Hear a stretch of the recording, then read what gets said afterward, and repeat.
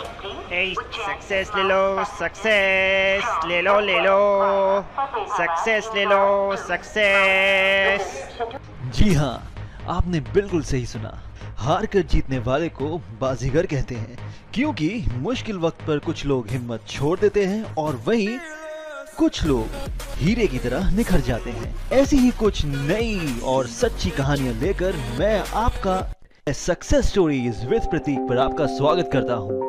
Welcome listeners, you are listening to #success stories Prateek के साथ। आज हमारे साथ आई है एक ऐसी पर्सनालिटी जो कि आपको इंस्पायर करेगी इतना ज्यादा कि आप खुद मजबूर हो जाएंगे और लोगों से बात करने के लिए। Welcome Naman on our show. So Naman, अपने बारे में कुछ बताइए आप शुरू से।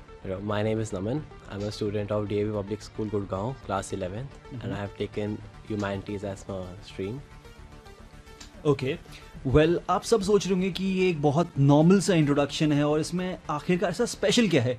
वेल इसमें स्पेशल ये है जो मैं आप बताने वाला हूँ। तो इसमें स्पेशल ये है कि नमन को कई बार कई लोगों ने और मैंने खुद ने भी देखा है कि वो हुडा सिटी मेट्रो स्टेशन पे जाते हैं खुद, और वहाँ पे जो लोग दुखी होते हैं उनसे जाके पूछते हैं कि do you have a problem.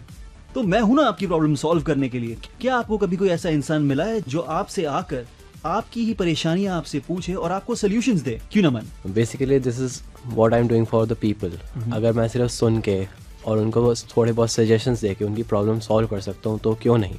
Hey, hey, hey! Just think, while you've been getting down and out about the liars and the dirty, dirty cheats of the world, you could have been getting down to this sick beat. #Success stories with Prateek. Unstoppable now.